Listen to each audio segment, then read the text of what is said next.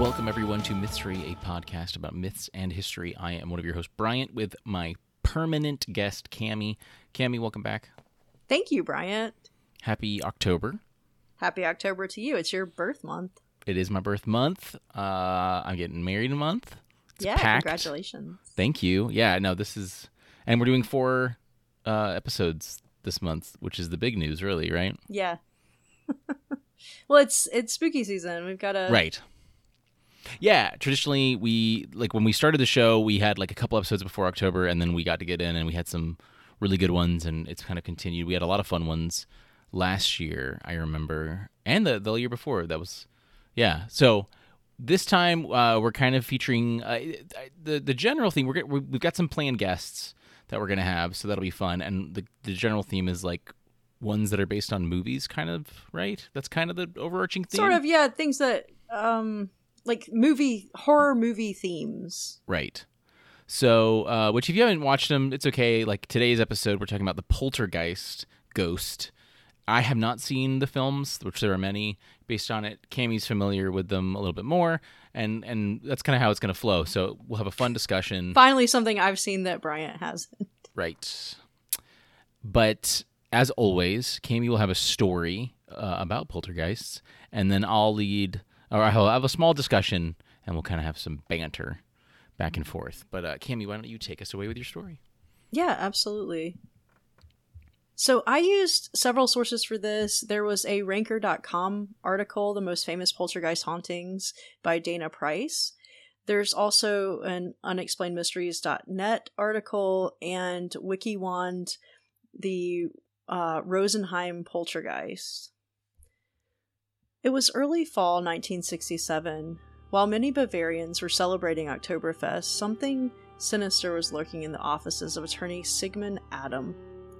The events began with what seemed like prank phone calls. An office line would ring, but then the receiver was picked up and no one was there. Then it progressed. All 4 lines would ring at once, tying up his business dealings. So Adam did what any reasonable man would do, and he enlisted the phone company to do repairs. But they found nothing amiss. Then the ongoing calls started, specifically to a German service called the Talking Clock, which you could call to give you the time. 6 calls were made every minute to this line. None of the staff fessed up to the calls, and this would have been impossible anyway given the amount of time it took from making a phone call to the clock service to them picking up. But things just got weirder. The next occurrences started with the building lights. Somehow each day the lights would turn in their sockets and become loose so that they did not work and must be screwed back. The fixtures themselves would swing wildly, and the lights would flicker with no known cause. So Adam phoned the electric company to look at the problem. 2 physicists installed meters to check the voltages at the fuses and noticed surges from an unknown energy source. They could not find any cause. Just after this, the copier began to leak ink as if it were bleeding, and furniture began to move on its own. Exasperated, Adam decided to take matters into his own hands. He even bought a generator so that he could control the power source, but that did not help. The weirdness continued. Finally, Adam enlisted the help of a famous paranormal investigator, Hans Bender. This man found that the occurrences only happened when a particular person was in the office. A young woman, only 19 years old, named Anne-Marie Skabel. He found that she hated her job and concluded that the disturbances had been created by her extreme feelings while at work. When she left shortly after, these disturbances seemed to leave with her. Oh, that's cool. So it's like attached to them. Yeah. You know, that's really interesting. The poltergeists in general, I thought there'd be a little bit more on this, but it's very, and there is, but it's all very modern, obviously, because of, I mean, it's, at its core, it's just a ghost, you know, like, or spirit that's like dicking around mildly, but doing more at worst.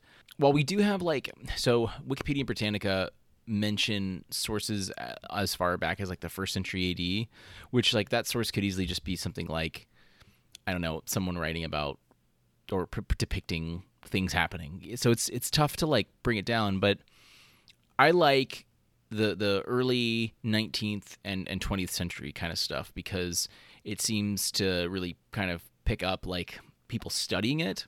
So poltergeist is a German word. Poltern means to create a disturbance, and Geist, means ghost. And in the mid 19th century, that term is when it really came to fruition, was used all around. But it essentially means like a rumbling or a noisy ghost. The 17th century is where we see written accounts of this. Things like I use the term mildly malevolent, so like pinching and hitting and knocking over things. What gave me the idea of talking about this specifically actually is I was reading, it's like a young adult novel, or young teen or teenage novel called it's a series called The Spook's Apprentice.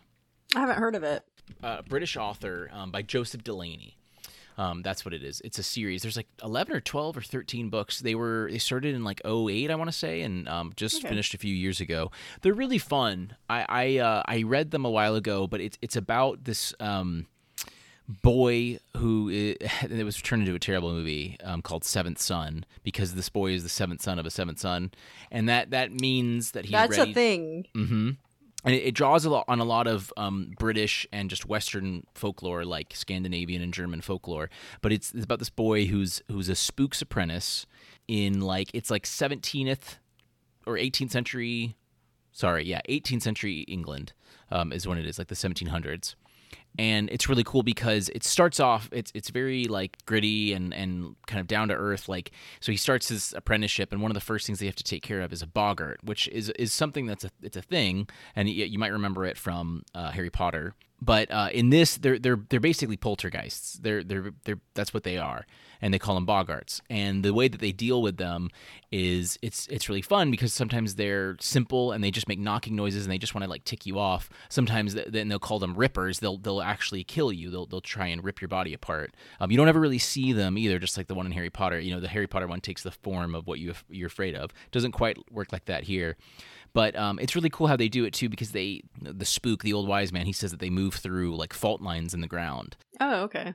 Like ley lines? Right, yeah, ley lines, and they just kind of get through places, and so whenever there's an earthquake, there's usually a lot of movement during that earthquake, and then all of a sudden they're getting calls to take care of them. So it's cool. They use salt and iron is like it, and just luck. Like it's very that it's sounds very gritty. like Supernatural. Yeah, like every yeah, plot of Supernatural. Right. It's very grounded. There's no magic. Like there's magic in it, but they can't just like conjure a fire. They can't do that. They're just flesh and bones. So that's what gave it to me the idea. And they talk about a ton of great things in those books. They're quite good. I would recommend them to anybody. The Spook's Apprentice series by Joseph Delaney. Yeah. So a lot of the cases, especially the earlier ones, seem to be pretty like chill, and then as we get more modern and into the 1950s and beyond is when we get some crazy stuff. Like there's the very infamous Amityville horror situation where it was a book that was based off of this real event where this guy Ronald DeFeo killed all of the members of his family because he thought they were being terrorized by paranormal phenomena in their house.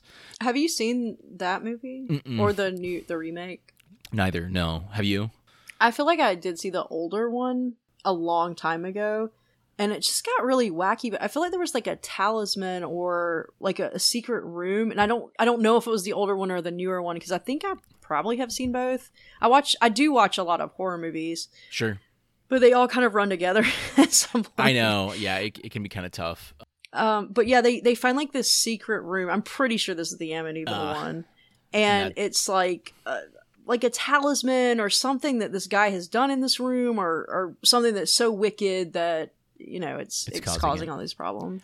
Yeah, and it's tough. I'm not a huge horror movie buff, just because like sometimes they're really cheap, unsubstantive. I don't like a lot of gore, so Sure. that keeps me away from them. Sure. Somewhat. Community, NBC show Community did a really fun parody on like a horror movie where they're like, it's their Halloween episode, I think for season 3, and they're like telling, like they're sitting around couches telling stories, like what would be the best horror story. And Abed, who's the movie and film buff and TV buff, he is telling it, but he's very like procedural, but he's like doing it, and at the very end he's like, and they escape once they've earned it. So it's about you want them to, a good horror story like earns it. So it's tough to find like really good horror films. Like Cabin in the Woods is like a fun one, of course. Yeah.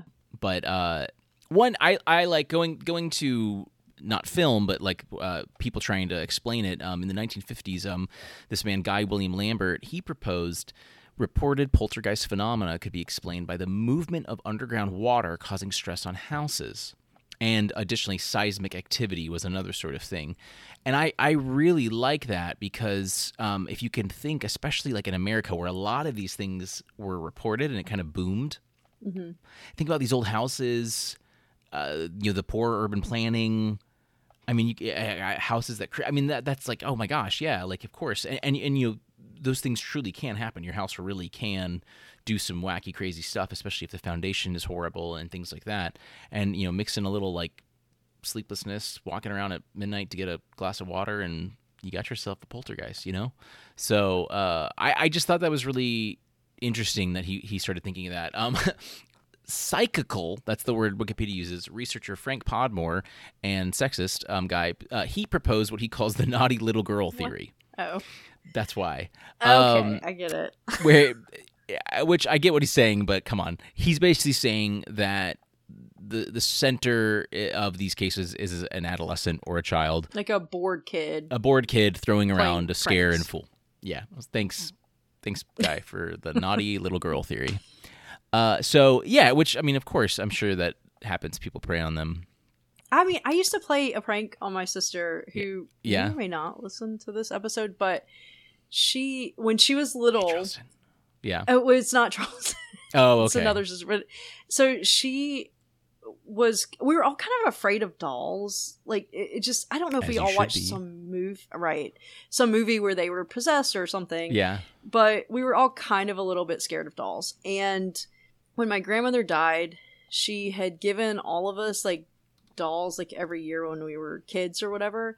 And then we got an influx of them. So this sister had like so many dolls in her room, and she was talking about how scared she was of them.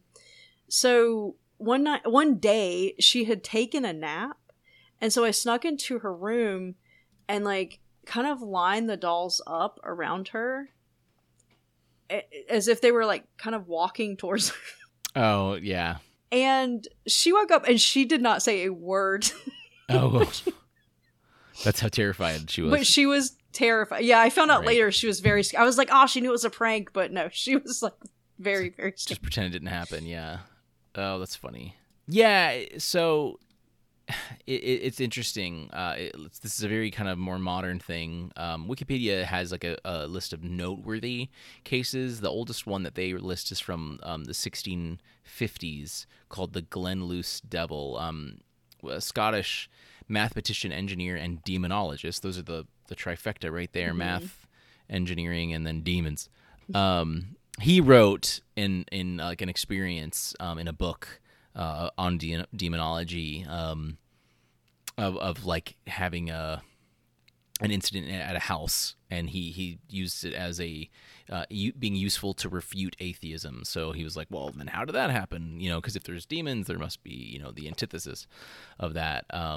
And there's some other like earlier cases too, but there's even some recent stuff. They list something as recent as 2014. The Ammons hunting case is something that's a little more recent. So it's interesting.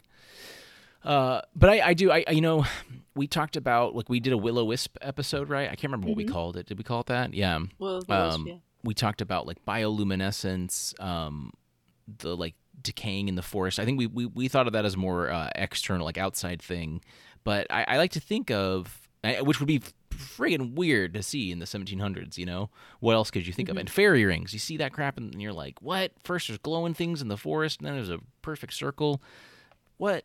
So it's totally feasible to see that would go on. But I think it's cool that for 400 or 500 years, they've specifically been kind of using this word poltergeist. It's a specific word. Britannica mentions, and I've heard of these, kobolds, Kobold. That is an enemy in a lot of video games. Correct. Yes. Okay. Yes, 100%. They are. In German, I'm going to read verbatim from Britannica. In German folklore, mischievous household spirit who usually helps with chores and gives other valuable services, but who often hides household and farm tools or kicks over stooping persons. I like that. Like they do stuff, but they also like, where did I put my pliers? Yeah, mischievous. They are temperamental and become outraged when not fed properly, sometimes sings to children, and sometimes they're associated more specifically with caves and mines. But Britannica, in their article on poltergeists, talked about that. And I think that kind of makes sense, because if there's a spirit that's helping you with, like, you know, doing stuff in your house, they're both helping you, but they're also kind of messing with you. So I thought that was interesting, and I couldn't really find a deeper connection between the two other than just that discussion. That makes me really think. I wonder if Rowling got house elves, the specific, because that's very specific to Harry Potter, the way that form of elf works. I wonder if she was thinking about calling them kobolds, but was like, oh, people don't know that, because there's like a picture that they have on Britannica, and it looks very Dobby-ish. Just it has they're like a red version of that. Yeah, like their skin is red, like the devil or something. Yeah. I think that was a cool connection, and I had heard of kobolds. Probably not worth the whole show, because they're just kind of more simple and plain. But I just thought that was really interesting. So, yeah, there's a lot of, so, you know, that's it in a nutshell. There's a lot of modern study on this, which I like. Wikipedia talks about natural phenomena, unverified natural, paranormal. So it has like these multiple kind of parapsychology. Like there's a lot of different angles to go about this, because a lot of these like the Amityville. This was clearly someone with, you know, a troubled mind. Some of it, your house could physically be doing something that's making it or things in it move. And it might be difficult, especially if you're kind of scared, to explain it other than like it being a ghost.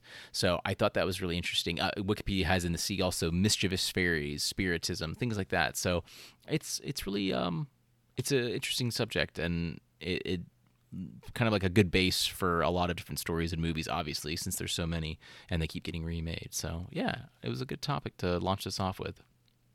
Yeah, I find it extremely interesting how, like, while you have ghosts that usually haunt a place, the poltergeist is almost like fixated on a person. Yeah. Because like you have like, yeah, this lady who's coming in, she hates her job, so things start happening around her. Yeah. Yeah, I like that. My last like thing, there's the game on Steam, Phasmophobia. Okay. I think I've mentioned it to you before. It's a really well done horror game. I played it about 2 years ago with Anna. We got super hooked onto it, like near the end of the pandemic, and really well done. Not Phantasmagoria. No, Phasmophobia, okay. Fear of ghosts. Okay. And it's come a long way. I need to play it. I haven't played it in like a year and a half, and it's had so many updates. It was made by like one dude, and then he finally, like, too much money, had to get a team, and they've been doing great work. It's in VR too, if you want to really like scare the crap out of yourself. But in it, you're a team of up to 4 people. You can do one person, and your goal is simply to identify the ghost. So you will be given like 3 tasks, bonus tasks you can do as well, and then IDing the ghost. And the way you ID a ghost is you have certain tools that you can test. So a thermometer, if it gets below freezing. So the ghost will have 3 qualities, and it has to do with like how it affects things, how it moves, the temperature. What were you gonna say? There's a 3DS game that sounds very similar to this. It's like a Japanese game. I think I remember that. Yeah. You set traps for the ghost, and then you have to like ID them once you've trapped them. Was that Ghost Trick Phantom Detective? No, Ghost Trick was the one where he died and then it was Murdered Sole Suspect. But anime, yeah. Phasmophobia is great. If any computer can run it, it's very simple, really good. It's great. They've done some really cool things with it. One cool thing is, so they have like banshees, poltergeists, oni, jinn. They take from popular folklore, and the poltergeist. Each one has unique traits too. So like onis, like some are aggressive, some are passive. The banshee likes to haunt one person and mess with one person. Sometimes they'll only stay in one room. Sometimes they like to roam. But the poltergeist is known for making lots of noise and just flinging stuff around. So it's really funny. Oh, the biggest thing about Phasmophobia too is that it if you have a microphone, you can communicate with a ghost, kind of. And even if you're like just chatting with your friends, that will affect the ghost. Like the game is processing your words in the game. So if I'm just chatting with my buddy, and you can like call the ghost names and stuff, the game will process that, and then it might make the ghost aggressive if you're like, oh, where's this stupid ghost? And then it'll like, it might freak out and then try and get you. So really fun, really worth checking out if you've got a gaming computer or just a decent computer and you want to be spooked. Very, very fun. There's tons of. We talked about Jin. We talked about a few things on there, like yokai style. So it's really cool. Phasmophobia and Joseph Delaney's Spook's Apprentice. There you go. Get to it, and then play that. Read and those. Then Steven Spielberg. Paranormal from Poltergeist. Consume all those media, and then we'll see you guys next Wednesday, right? Yeah, absolutely. Well, thanks, Cammie. We got a fun episode, and then next week planned like this one, and then we should have some nice guests coming in later if it all works out well. So everyone, if you've got more topics for us, let us know, mystery@gmail.com or the Facebook or social media. Let us know, and we'll hit up our November. I think that's all I've got, right? Yeah. Awesome. Well, thanks everyone for listening, and we shall see you next time. Oh.